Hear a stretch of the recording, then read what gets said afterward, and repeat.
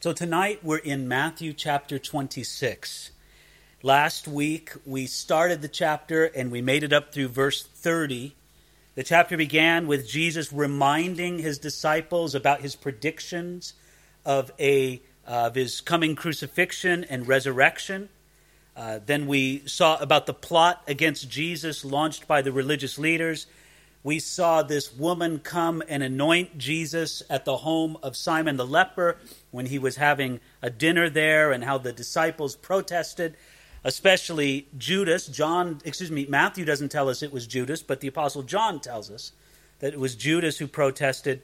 But Matthew does tell us that sometime after that dinner where Jesus was anointed by Mary, again, Matthew doesn't tell us it was Mary, but John tells us it was Mary. Mary anointed Jesus, and Judas, who protested because he thought that money should be given to the poor, but actually he wanted to put the money in his own pocket, so on and so on. Judas went and betrayed Jesus to the religious authorities and took 30 pieces of silver, which was a small amount of money, in exchange for giving up information on how the religious leaders could easily arrest Jesus without a controversy. Let's remember, Jesus was a public person, right? Jesus was appearing on the Temple Mount. He was mixing with the people every day. He wasn't a private man. He didn't live in a secret room somewhere. They could have found Jesus at any time, but usually when Jesus was out, he was such a public man that there were always crowds around him, and they were afraid that they might arrest him at a time when the crowds were present, and if the crowds were present, they might protest his arrest, and he might actually be the cause of starting a riot. Well, we saw then, as our study last week in Matthew 26, that they started with what we call the Last Supper, these preparations for the Passover and such. And then finally, how Jesus, after instituting what we call the Last Supper, this Passover meal, Jesus sang with his disciples and went out to the Mount of Olives. That was a very touching thing. I think we left with last week this whole image, this whole picture of Jesus singing with his disciples. These psalms, Psalm 116, 17, and 18, these beautiful psalms. Now we come to verse 31. Jesus, on his way to the Mount of Olives, then Jesus said to them, "All of you will be made to stumble because of me this night. For it is written, I will strike the shepherd, and the sheep of the flock will be scattered. But after I have been raised, I will go before you to Galilee." Peter answered and said to him, "Even if all are made to stumble because of you, I will never be made to stumble." Jesus said to him, "Assuredly, I say to you that this night, before the rooster crows, you will deny me 3 times. Peter said to him, "Even if I have to die with you, I will not deny you." And so said all the disciples. Again, what we have is a remarkable exchange between Jesus and the disciples. Here, after he's had this beautiful Passover supper, after he's instituted the new covenant in his blood, or announced the coming institution of it, I should say, then Jesus, leaving that upper room, leaving the place where they had this beautiful meal together, they go out, and Jesus tells his disciples, "Every one of you will forsake me this night. You'll all leave me." And he bases this on a verse from Zechariah 13, which says this, "I will strike the shepherd," meaning Jesus, "and the sheep of the flock will be scattered." In other words, that once the shepherd is struck, the sheep won't hang around the shepherd, but they'll scatter all different directions. And Jesus says to his disciples, you, based on this verse from Zechariah 13, you are like the sheep that will be scattered from me, the shepherd. Now, even when Jesus says that, which was obviously a very negative comment, not only was it negative for the fact that he, the shepherd, would be struck, but also the sheep would be unfaithful to the shepherd. They would not hang around and hang with him. They would scatter. Then we see Peter answering back. But before Peter answers, notice what Jesus says in the midst of this. Hey guys, I'm going to be struck. You're going to be scattered. But he says something really wonderful in verse 32. After I have been raised, I will go before you in Galilee. See, even at this moment, Jesus is giving them the assurance of his resurrection. Guys, I will be struck, you will be scattered, but I will be raised and I will be meeting up with you again. He said it very plainly, very simply, all of you will be made to stumble because of me this night. I don't believe that Jesus said that to condemn his disciples, but to show them that he really was in command of the situation. And let's remember this. In a few moments, before we're done with this chapter tonight, Jesus is going to be arrested and taken away on trials before the religious leaders, and he's going to be beaten viciously before we leave the text tonight. And he was in control the entire time. He was not a victim of circumstances. Have you ever read these great novels? Russian novelists have a way of writing these things where they put the individual at the mercy of giant forces and bureaucracies and governments and powers that are beyond their control. And the idea is to show little man as just a pawn in the midst of great forces and circumstances under which he has no control over.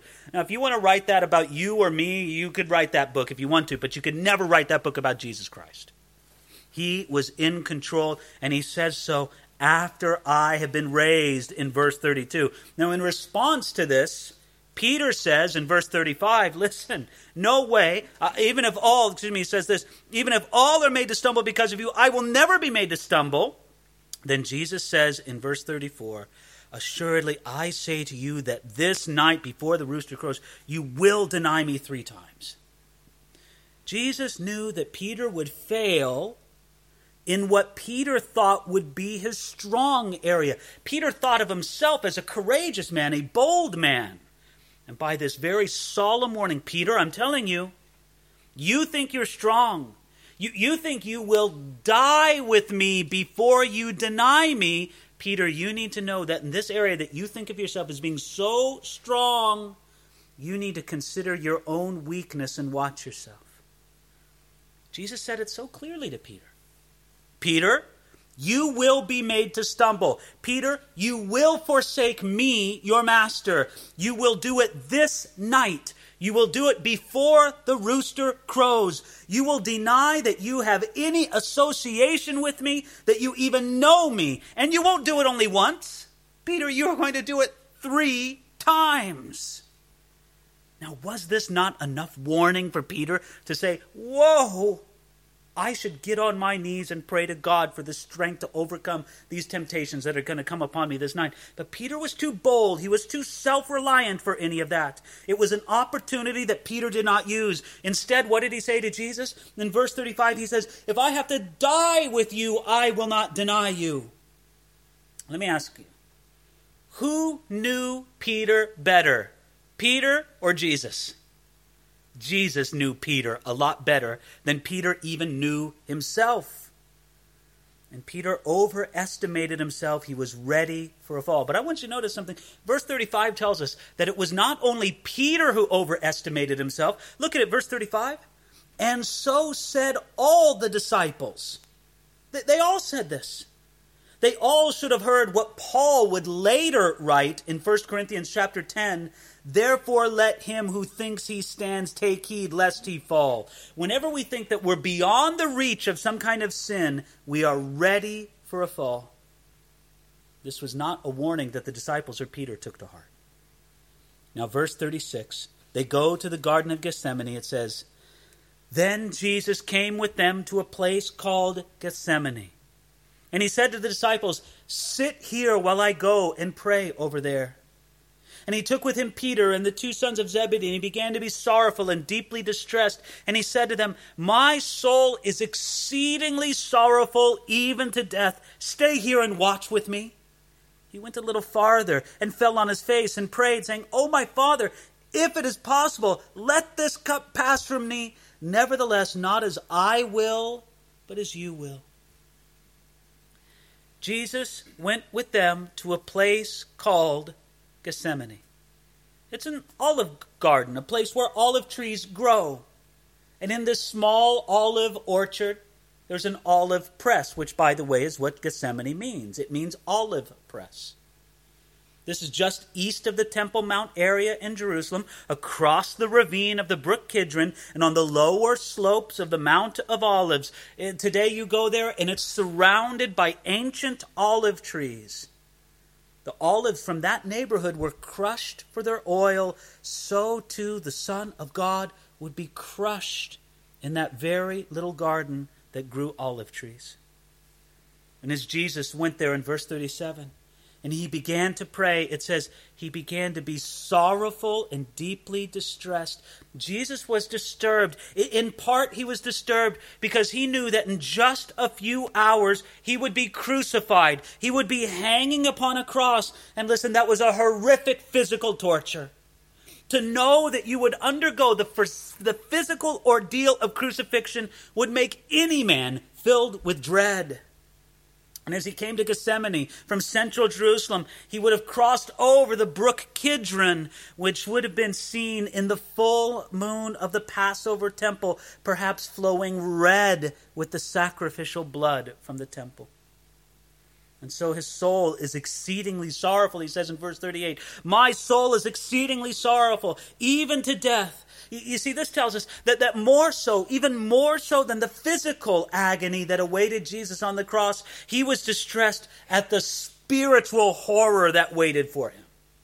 You see, on that cross, Jesus would undergo much more than physical torture, the burning pain that would encompass his entire body, and the slow death that happened to a person who was tortured to death by crucifixion. No, on that cross, Jesus would undergo a spiritual ordeal much worse than the physical ordeal.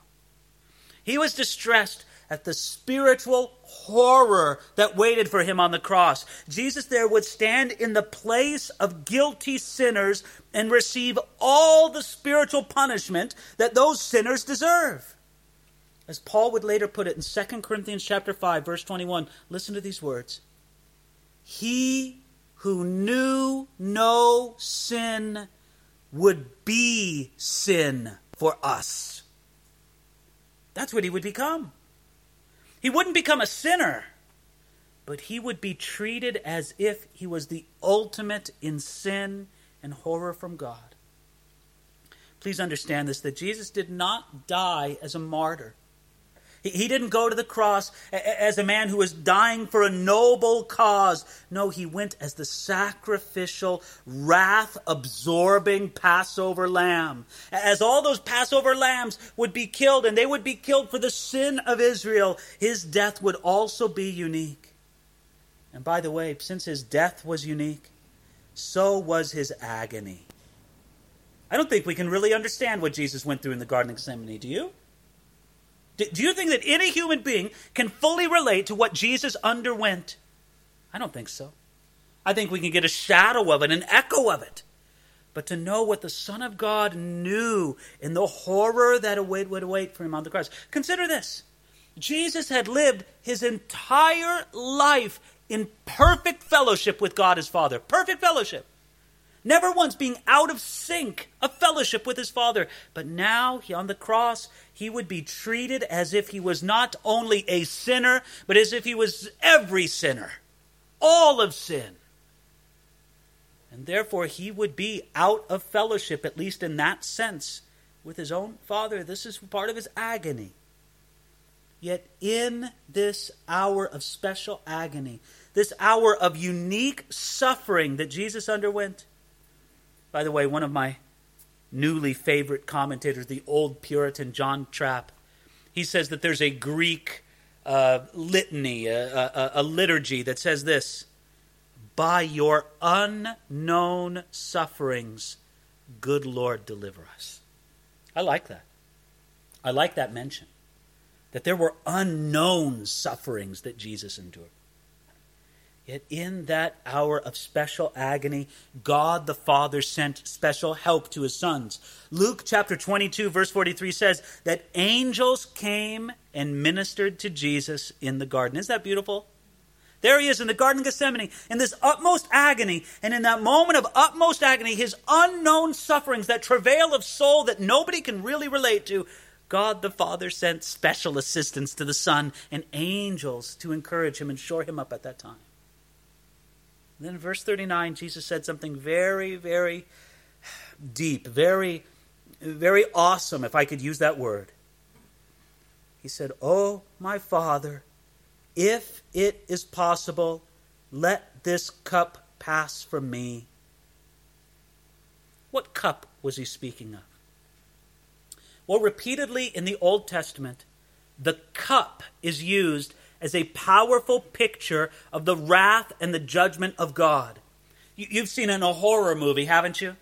Where some wicked person, a wicked witch or something like that, holds forth a cup and it's all bubbling and it's steaming and it looks terrible. And she, as an act of evil and wickedness, she makes somebody drink that wretched cup. Well, the idea from the Old Testament is not connected with evil and wickedness. It's connected with judgment. And the idea is that there is a cup of judgment in the hand of God, and God forces his enemies to drink that cup. Let me read you from Psalm 75, verse 8. For in the hand of the Lord there is a cup, and the wine is red, it is fully mixed, and he pours it out. Surely its dregs all the wicked of the earth shall drain and drink down. Or how about this? Jeremiah chapter 25, verse 15. For thus says the Lord God of Israel to me, take this wine cup of fury from my hand and cause all the nations to whom I send you to drink it. So when Jesus said, let this cup, he was thinking of the cup of the wrath and the judgment of God that he would endure and be forced to drink upon the cross. This wasn't the physical suffering, although I'm sure that was also horrific in Jesus' anticipation. But yet this was the spiritual suffering, being the target of the wrath of God upon that cross. Jesus understood that on the cross, he would become, as it were, an enemy of God. He would be judged and forced to drink the cup of the Father's fury so that we would not have to drink that cup. And this was the source of Jesus' agony. Therefore, in the garden, what does he pray? He prays a very intelligent, a very heartfelt prayer. He looks to his Father in heaven and he says, Father, if there is any other way to accomplish this salvation, then let's do it that way. If there's any other way to accomplish this salvation other than me drinking this cup that the cross will represent to me, then let's do it that way. Oh, Father, if they could be saved by following Buddha, can't we just do it that way? If they could be saved by following Muhammad, if they could be saved by trusting their own heart, if they could be saved by just following their own conscience, then Lord, can't we do it that way? If it is possible, if there is any way in this universe that men and women could be reconciled back to you, God the Father, apart from me bearing their sin and the judgment that they deserve on the cross, then let's do it that way. And what did God do? God said, no, my son, there is no other way. Of course, there is a sense in which all things are possible with God. Matthew told us that in Matthew chapter 19, verse 26, that with God all things are possible. Yet this is true only in a sense, because there are things that are morally impossible for God. For example, Hebrews chapter 6 tells us that it is impossible for God to lie, right? It's just impossible. God can't do it. And it is impossible to please God without faith. Hebrews chapter 11 tells us that. Friends, it was not morally possible for God to atone for sin and to redeem lost humanity apart from the perfected, wrath-satisfying sacrifice that Jesus prepared himself for in Gethsemane. This was the only possible way. Now listen, we know, don't you know this? That God the Father would never deny God the Son a request in prayer. Because you know that God the Son always prayed according to the heart, according to the will of the Father. And since Jesus drank the cup of judgment at the cross, we know that it is not possible for salvation to come any other way. Salvation by the work of Jesus at the cross is the only possible way. And let me say this, I'll say it boldly, that if there's any other way to be made right before God, then Jesus died an unnecessary death at the cross. It was unnecessary. If you could be saved by your own good works, if you could be saved by your religious ceremonies, if you could be saved by your good heart, if you could be saved by some other religion or some other Messiah or some other Savior, then Jesus died an unnecessary death. But it was not unnecessary. Even as Peter would later say, there is one name under heaven by which men must be saved, and that's the name of Jesus Christ. Now, verse 39, Jesus comes to this conclusion before his Father. Nevertheless, not as I will, but as you will. Jesus came to a point of decision in Gethsemane. It wasn't that he hadn't decided before or that he hadn't consented before, but now he came to a unique point of decision. He knew his whole life was leading up to this point. But Gethsemane was what you might call the no turning back point. This was his place of final decision. He decided once and for all to drink that cup at Gethsemane. Now, he did it at Calvary, but he decided to do it once and for all at Gethsemane. You could say this. You could say that the struggle at the cross was won in the Garden of Gethsemane. What Jesus did right here set in motion our salvation. I like what one commentator said. He said this: not your will, but mine, changed paradise to desert and brought man from Eden to Gethsemane. Let me read that again. He's thinking of what Adam did, right? Adam said to God what? Adam said to God, not your will, but mine. So I'll read it again. Not your will, but mine, changed paradise to desert and brought man from Eden to Gethsemane. Now, not my will, but yours, brings anguish to the man who prays it, but it transforms the desert into the kingdom, and it brings man from Gethsemane to the gates of glory. This struggle at Gethsemane, this place of crushing, it has a very important place in God's plan of redemption. If Jesus would have failed here, he would have failed at the cross. His success here made the victory at the cross possible. But listen, the struggle at the cross was won in hard-fought prayer at Gethsemane. Did you read what it said in verse 39? He fell on his face and prayed. Verse 40. Then he came to the disciples, and he found them asleep. If Jesus' agony wasn't bad enough, he had to face the discouragement of knowing that the disciples weren't with him. I'll keep reading, verse 40 again. And then when he came to the disciples and found them asleep, and said to Peter, "What? Could you not watch with me 1 hour? Watch and pray, lest you enter into temptation. The spirit indeed is willing, but the flesh is weak." Isn't that interesting?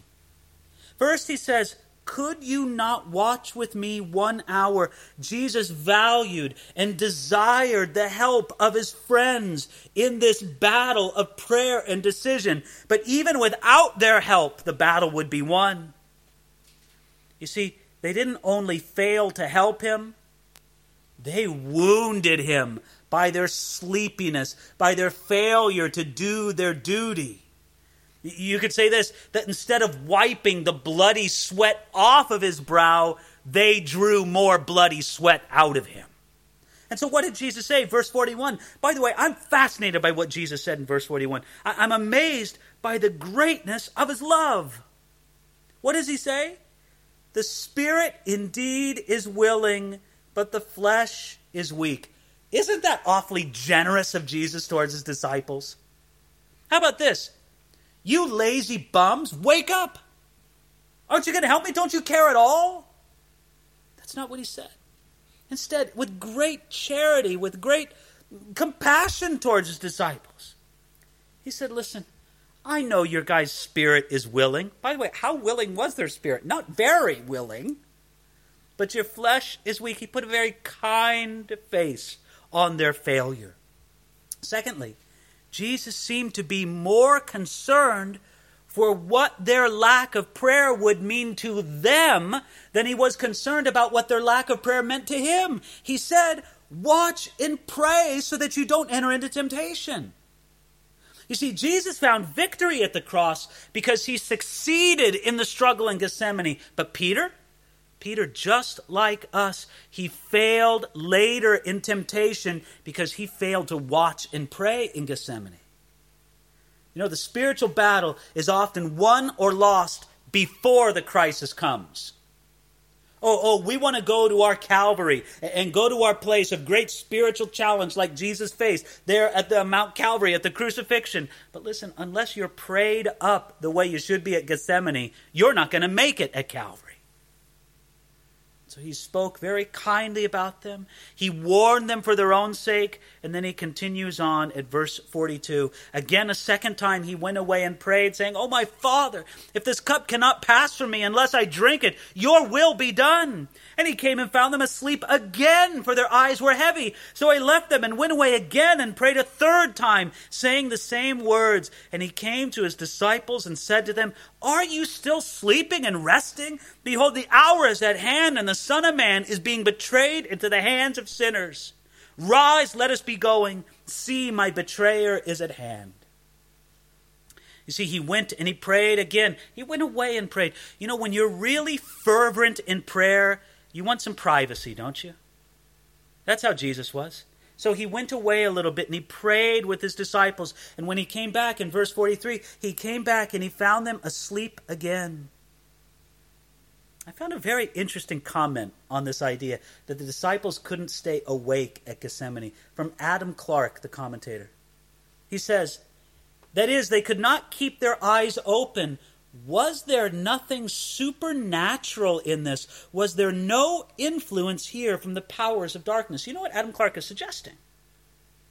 He's suggesting that these guys weren't just sleepy. Oh, hard day, can't stay awake in prayer. That would be bad enough. He's suggesting that there was part of a satanic attack and a satanic strategy to induce them to sleep. I have to say, I think Adam Clarke was on to something when he made that comment. I feel that I have experienced such spiritual attack. Now, I'm not talking about the sleepiness that comes upon us when we try to pray late at night or through the night. I'm talking about that, of course, and I mean, we may struggle with that, and late night prayers can just lead to sleepiness and all that. I mean, I learned a long time ago that my dedicated time of prayer can't be laying down on my bed, right? I mean, I'll go to sleep pretty fast. Not that I think it's wrong to lay down and pray. I mean, I do that as well, but I don't make that my dedicated time of prayer. I think it's a beautiful thing to fall asleep praying to God, don't you? But don't kid yourself. That isn't a time where you're really focused in on prayer. But yet, I think I know something by my own experience of this spiritual attack. You know, I keep a fairly busy schedule. And so I'm doing a lot of things. And sometimes the way that Satan attacks me before I'm going to preach is sometimes with an overwhelming feeling of fatigue and tiredness. I can't tell you how many times it's happened, because in the last several years it's happened a lot. But I'll be there, for example, on Sunday morning at a church, and I'll be ready to preach, and there I am. I'm sitting through the worship service, and I feel so tired.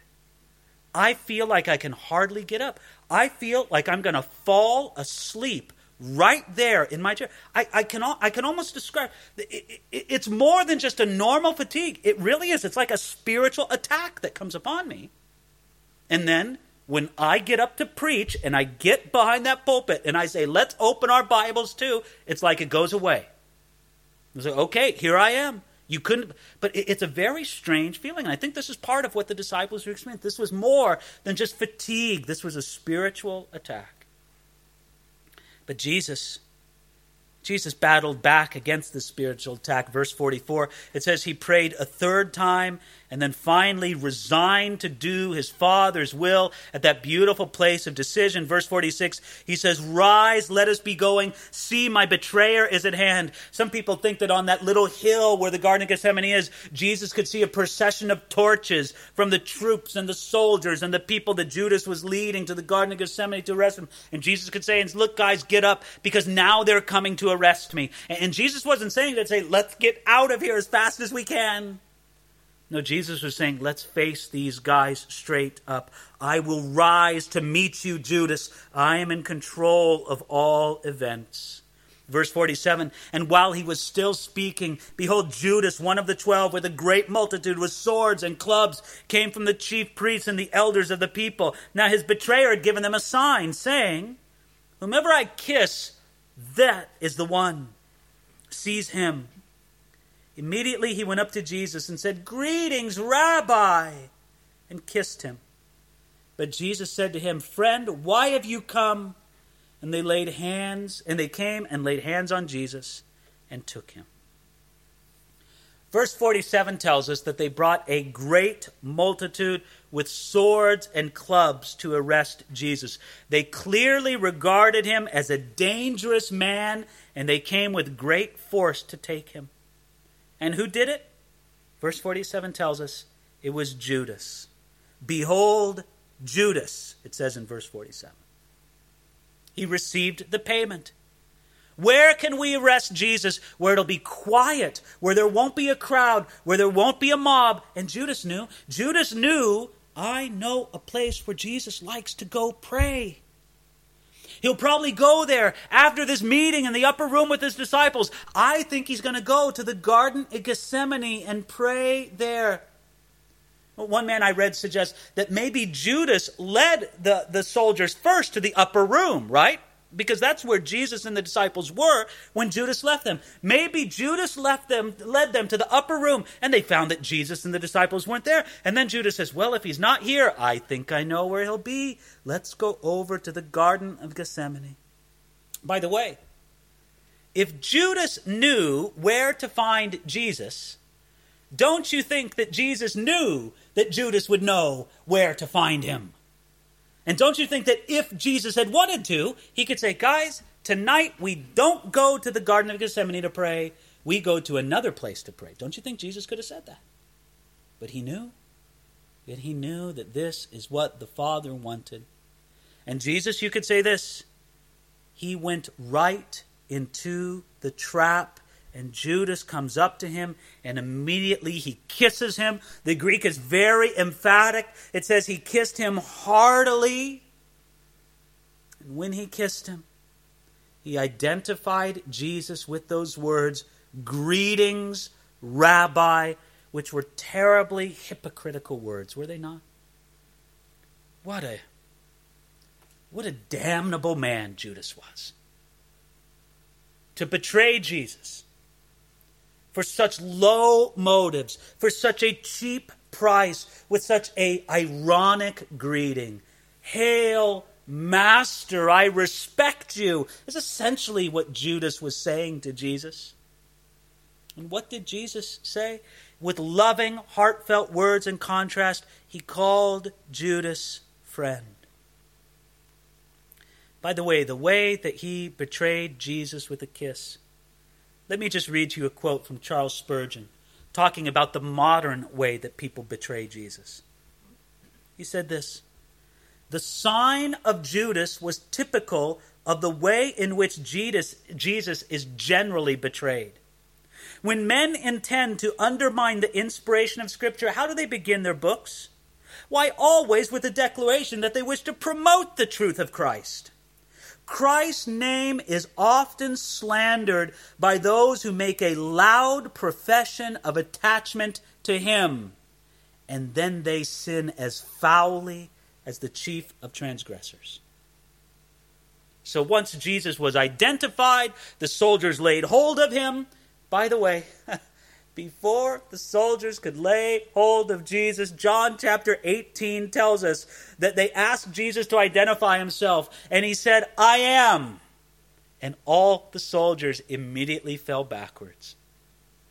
Well, they had the courage or the arrogance to stand up and still come back and lay hold of Jesus and arrest him. And Jesus could have just kept saying, I am, until the soldiers were far enough away that he could just leave, right? But he didn't. He submitted to the arrest. And in verse 51, he's carried away. And suddenly, one of those who were with Jesus stretched out his hand and drew his sword, struck the servant of the high priest, and cut off his ear. But Jesus said to him, put your sword in its place. For all who take the sword will perish by the sword. Or do you think that I cannot now pray to my Father, and he will provide me with more than 12 legions of angels? How then could the scriptures be fulfilled, that it must happen thus?" In that hour Jesus said to the multitudes, "Have you come out as against a robber with swords and clubs to take me? I sat daily with you, teaching in the temple, and you did not seize me. But all this was done that the scriptures of the prophets might be fulfilled." Then all the disciples forsook him and fled. Now we learn from the other Gospels, John chapter 18 in particular, that this unnamed swordsman who pulled out the sword and cut off the ear of the servant of the high priest, that this was Peter. And there's a lot that we could say about it, but that belongs more properly to the text of John, and we're trying to focus here on the text of Matthew. Let's just say this. Peter may have very well had the sword because there were a lot of robbers. There were a lot of difficult people out that day. Maybe it was just a normal thing for protection. But Peter's sword use did no good whatsoever.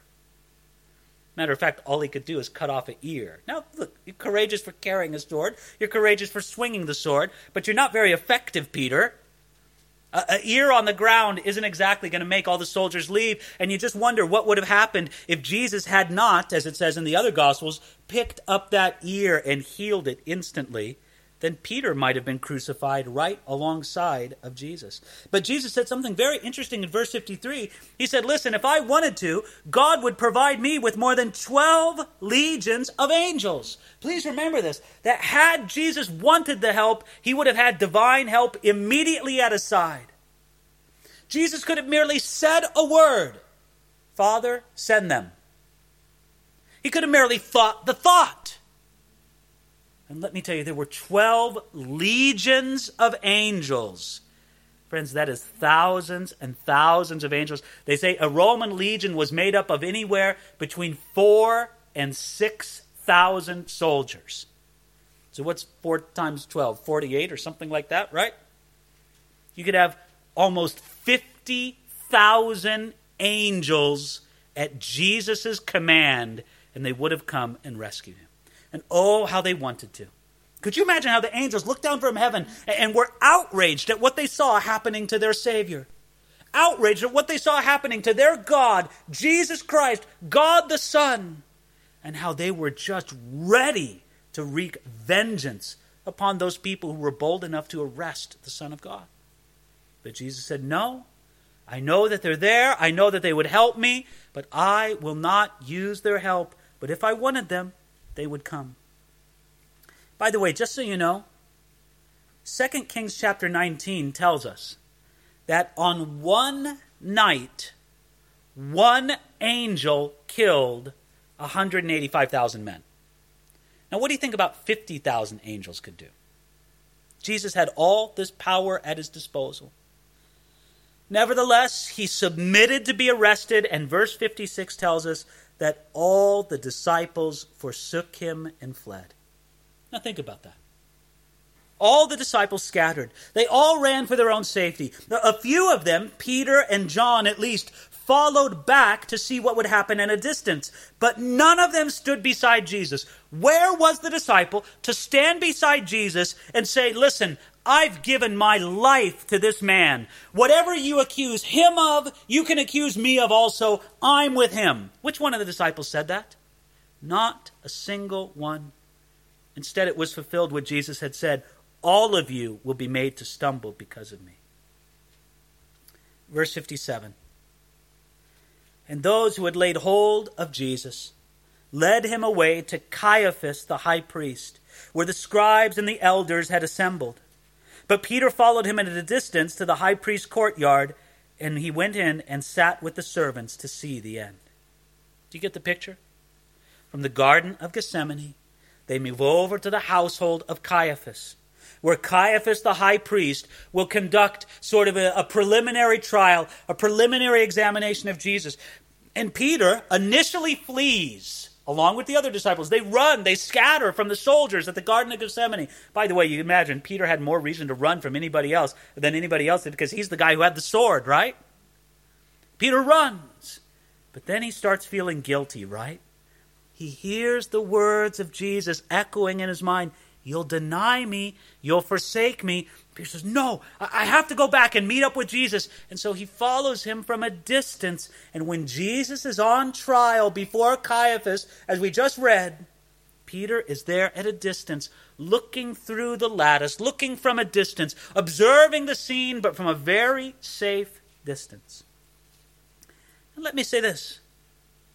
Before Jesus came to the home of Caiaphas, he was first led to the home of Annas. The Gospel of John tells us this. Annas was the ex-high priest and sort of the power behind the throne of the high priesthood. But Caiaphas had the title. And so Jesus went from Annas to Caiaphas. Verse 57 tells us that the scribes and the elders were assembled. He gathered together some small committee amongst the Sanhedrin to pass judgment upon Jesus. Now you should know that this happened in the middle of the night, right?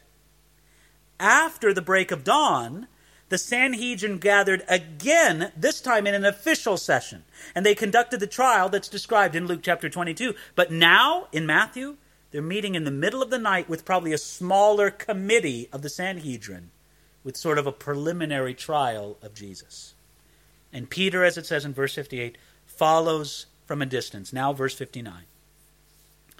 Now the chief priests, the elders, and all the council sought false testimony against Jesus to put him to death, and found none. Even though many false witnesses came forward, they found none. But at last 2 false witnesses came forward and said, "This fellow said, I am able to destroy the temple of God and to build it in 3 days." So here he is. Jesus at this secret nighttime trial before this committee of the Sanhedrin. By the way, this nighttime trial was illegal according to the Sanhedrin's own laws and regulations. According to Jewish law, all criminal trials had to begin and had to end in the daylight. Therefore, though the decision to condemn Jesus was already made, they conducted a second trial in the daylight. That's recorded in Luke chapter 22. Because they knew that the first one, the real trial, had no legal standings. And I could go through a long list of legal irregularities, legal problems in this trial that they made of Jesus. For example, according to Jewish law, criminal cases could not be tried during the Passover season. And this was Passover. According to Jewish law, only an acquittal, only a not guilty verdict could be issued on the day of the trial. Guilty verdicts had to wait one night so that the judge could allow feelings of mercy to arise within him. According to Jewish law, all the evidence had to be guaranteed by 2 witnesses who were separately examined and could not have contact with each other. And according to Jewish law, false witness was punishable by death, and nothing was done to the many false witnesses that came forth at Jesus' trial. Now listen, these were the Sanhedrin's own rules, but they broke their own rules in order to send Jesus to the cross. And so, verse 59, the council sought false testimony against Jesus to put him to death, but found none. Now, let me ask you something. Could this be said of the life of any mere man? Take any person who has a broad, popular, public ministry or work for 3 years.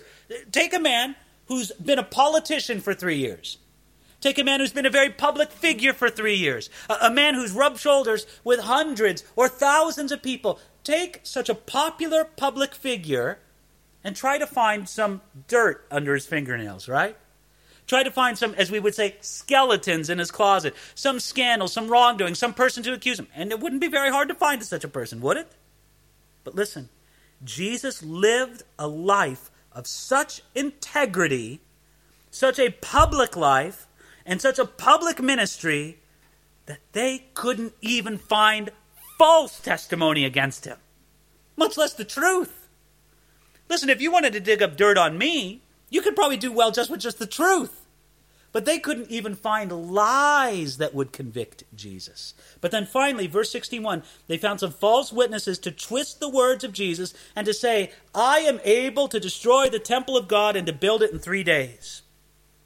You see, after all the false witnesses had had their say, Jesus was finally charged with threatening to destroy the temple, as in a modern-day bomb threat today. Now, clearly, in John chapter 2, verse 19, Jesus said this, destroy this temple, and in 3 days I will raise it up. But this glorious prophecy of his resurrection was twisted into a terrorist threat. By the way, John makes it clear in chapter 2, verse 21, that he was speaking of the temple of his body. And so these words were twisted, but it still wasn't enough. Verse 62, and the high priest arose and said to him, do you answer nothing? What is it that these men testify against you? But Jesus kept silent. Very interesting, the silence of Jesus at this.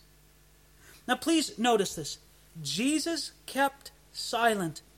The high priest was very frustrated. He said, do you answer nothing? You see, the high priest was frustrated because even after all this false testimony, he had nothing on which to convict Jesus.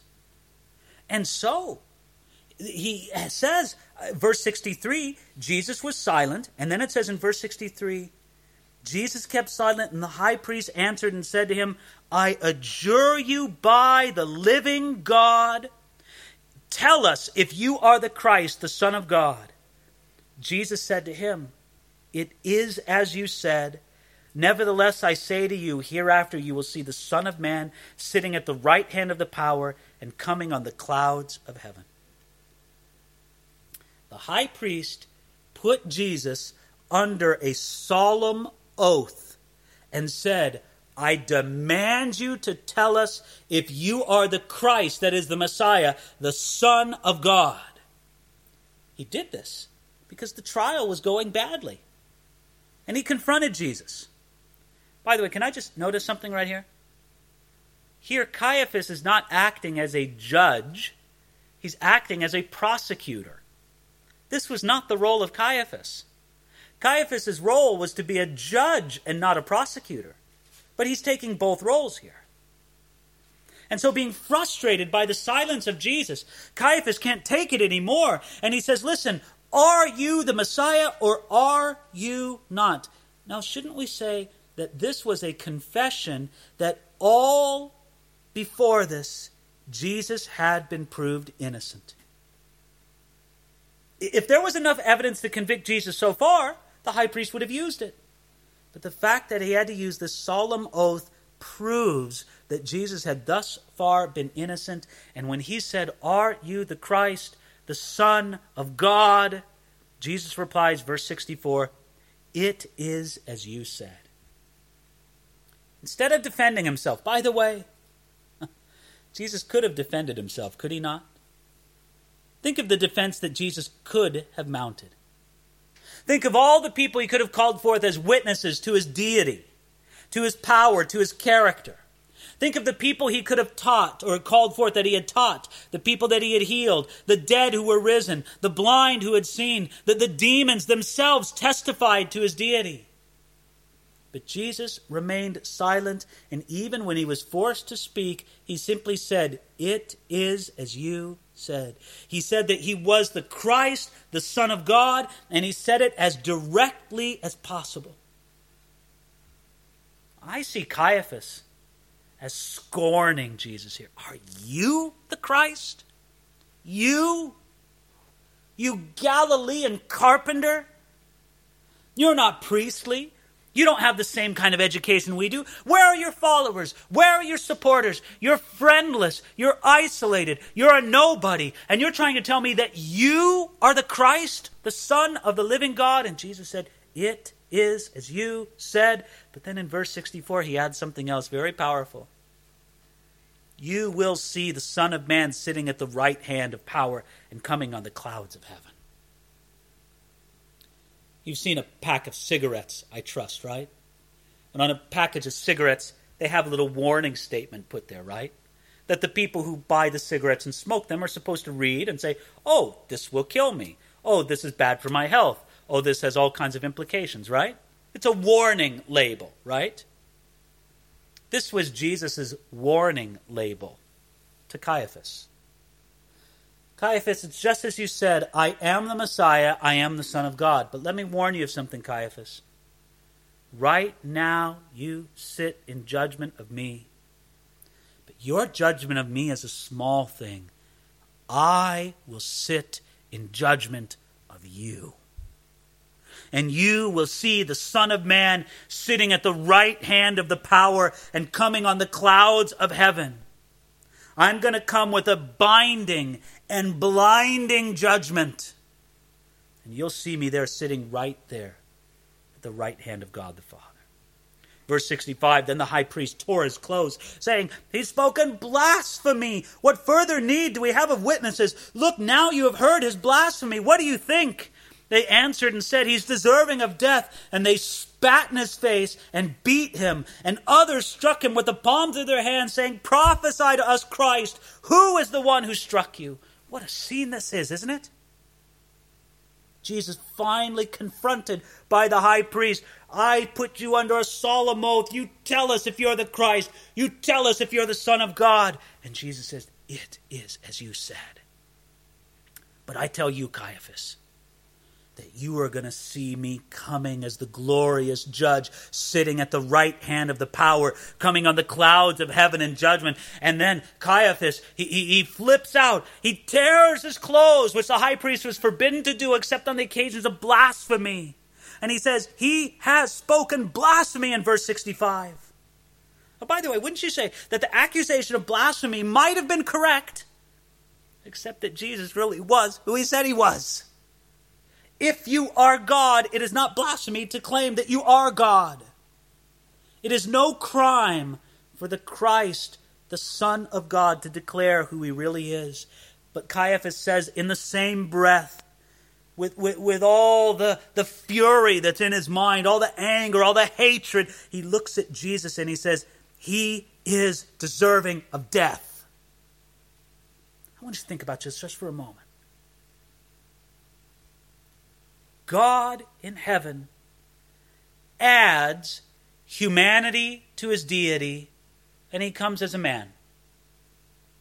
He doesn't come as a full-grown man. He doesn't just sort of teleport to earth as a 30-year-old man. No. To fully identify with the human experience, he comes as a little baby. And he grows up in a home, and he's one of us. He plays with other children as we played. He grows up. He works a job. He loves his family. He takes care of people. And this Son of God never once sins. Never once. He's never angry without a cause. He's never bitter. He's never immoral. He's nothing but love incarnate. And then, for 3 years, he launches a public ministry where he teaches people nothing but the truth of God. And he heals people, and he raises people from the dead, and he sets captives free, and he does the most glorious work imaginable for 3 years. And mankind puts him on trial. And the verdict of the judge at that trial is to look at that, I'll say it, that perfect man, and say, he deserves to die. I think that verdict displays the depths of man's depravity. God in total perfection came to earth, lived among men, and this was man's reply to God: we want to kill you. And then what did they do? Did you see that in verse 67? They spat in his face and they beat him. Others struck him with the palms of their hands. Do you know what that means? It means 3 things. First of all, they beat him with their closed fists. They came and they struck Jesus in the face with their closed fists. But that's not all. they slapped him with their open hands. Now, that would hurt physically, of course, not as much as the closed fist, but the open hand was more than just to hurt somebody physically, it was to insult them, right? To say, I despise you. I'll slap you in the face, I despise you. And then on top of all of that, they beat him with their closed fists, they beat him with their open hands, slapping him on the face, and they spit on his face. They spit. I don't mean to sound gross. They worked up the saliva in their mouth, and they came close enough, because you have to be fairly close to somebody to spit, and they spit in his face until their spit was running down his face. It tells us in another place that he was blindfolded as they did this, saying, prophesy to us, Christ, who's the one who struck you? They spit on him. They hit him with their fists. They slapped him with their open hands. And it's easy to think that they did this because they didn't know who he was. Now, this is true in one sense, because they wouldn't admit to themselves that he really was the Messiah and the Son of God. Yet in another sense, it's not true at all, because by nature, man is an enemy of God. And for a long time, man waited to literally hit, slap, and spit in God's face. That's exactly what they're doing. Spurgeon said this: be astonished, O heavens, and be horribly afraid. His face is the light of the universe. His person is the glory of heaven. And they began to spit on him. Alas, my God, that man should be so base. And as these religious leaders vented their hatred, vented their fear, vented their anger upon Jesus as they spit upon him and beat him, it was remarkable that the immediate judgment of God did not rain down from heaven. It is remarkable that a legion of angels, or 12 legions for that matter, did not spring in defense of Jesus. It shows the amazing forbearance towards sin that God has, and the staggering riches of his mercy. He went all this patiently. Now, next time we're together, we're going to get a lot more into the sufferings of Jesus. So let's leave our section tonight, looking again at Peter, verse 69. Now Peter sat outside in the courtyard, and a servant girl came to him, saying, you also were with Jesus of Galilee. But he denied it before them all, saying, I do not know what you're saying. And when he had gone out of the gateway, another girl saw him and said to those who were with him, this fellow was with Jesus of Nazareth. But again he denied it with an oath, I do not know the man. And a little later those who stood by came up and said to Peter, surely you are one of them, for your speech betrays you. Then he began to curse and swear, saying, I do not know the man. Immediately a rooster crowed. And Peter remembered the word of Jesus, who had said to him, before the rooster crows, you will deny me 3 times. So he went out and wept bitterly. Verse 69 tells us that Peter first was not questioned before a hostile court or even an angry mob. Right? It wasn't bloodthirsty soldiers. It wasn't police. It wasn't CIA interrogators confronting Peter. Now tell us the true story here, Peter. Who was it? A servant girl. A servant girl. Peter's own fear made a servant girl a monster in his own eyes. And then somebody else came along. Another girl. She's a hostile monster before Peter. And he bowed in fear before them, saying in verse 72, I do not know the man. His sin of denying his association with Jesus grew worse with each denial. First he says, I don't know what you're talking about. Then he says, I don't know the man. He won't even say the name Jesus. And then finally he curses and swears, saying, I do not know the man. Verse 73 talks about those who stood by. First it was the servant girl, then it was another girl, then it was those who stood by. Those who stood by, one way to translate that, these are loungers. One good Greek commentator, he says that these were people who were amusing themselves by tormenting him. In other words, they're making sport of it now. They see that Peter's all worried. Listen, if you don't know somebody, then you don't know him, right? Oh, sorry, I don't know. Why would you get mad if somebody accused you of knowing somebody you don't know? But the fact that Peter got so angry about it showed that there was something to it. And the passersby, the people said, well, this is funny, isn't it? Two little girls start questioning a guy, and he starts getting all angry about it. Hey, I'm sure you know him. Look at your Galilean speech. You must be one of those guys. And that makes Peter really go crazy. And he began to curse and swear, and then the rooster crowed. And it says, verse 75, Peter remembered the word of Jesus. So he went out and wept bitterly. Peter finally remembered and took to heart what Jesus said. Isn't it sad that he did it too late? Wouldn't it be much better if Peter would have took to heart what Jesus said in the Garden of Gethsemane? Right? In the Garden of Gethsemane, it would have done him so good. In the Garden of Gethsemane, he would have said, listen, Jesus said, I'm going to be under special temptation tonight. I will watch and pray with him. But Peter didn't do that. So he took seriously the words of Jesus just later than he should have. So all he could do now was to weep bitterly. Yet Peter would be restored, and he would show a significant contrast between Judas, who's a mark of apostasy, and Peter, who is what you might call backsliding, and a repentant one at that. You see, he wept bitterly.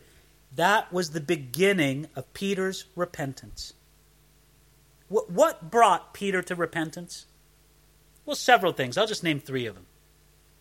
First, the rooster's preaching brought Peter to remembrance, right? That rooster preached a sermon in the middle of the night. And listen, God can bring some pretty strange preachers into your life, right? And the crowing of the rooster brought Peter to repentance. Secondly, the loving look of Jesus brought Peter to repentance.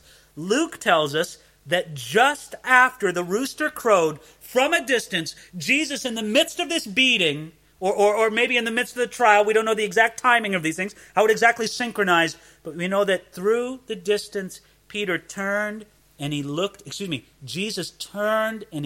at Peter in the distance, and Peter could see the face of Jesus looking at him. The look of Jesus upon him, that brought Peter to repentance. Thirdly, the gift of remembering brought Peter to repentance. Peter remembered the word of Jesus. Listen, I think if you are a person who needs repentance, God may bring an unusual preacher to you. He'll have Jesus look upon you. He'll give you the gift of remembrance, but you, like Peter, can repent. But friends, look, we have to admit that's purely the side story. The main story here is what Jesus went through for our salvation.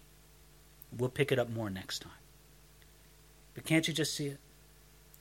Can't you just see Jesus being beaten with the fists, beaten with the open hand, spit upon his face?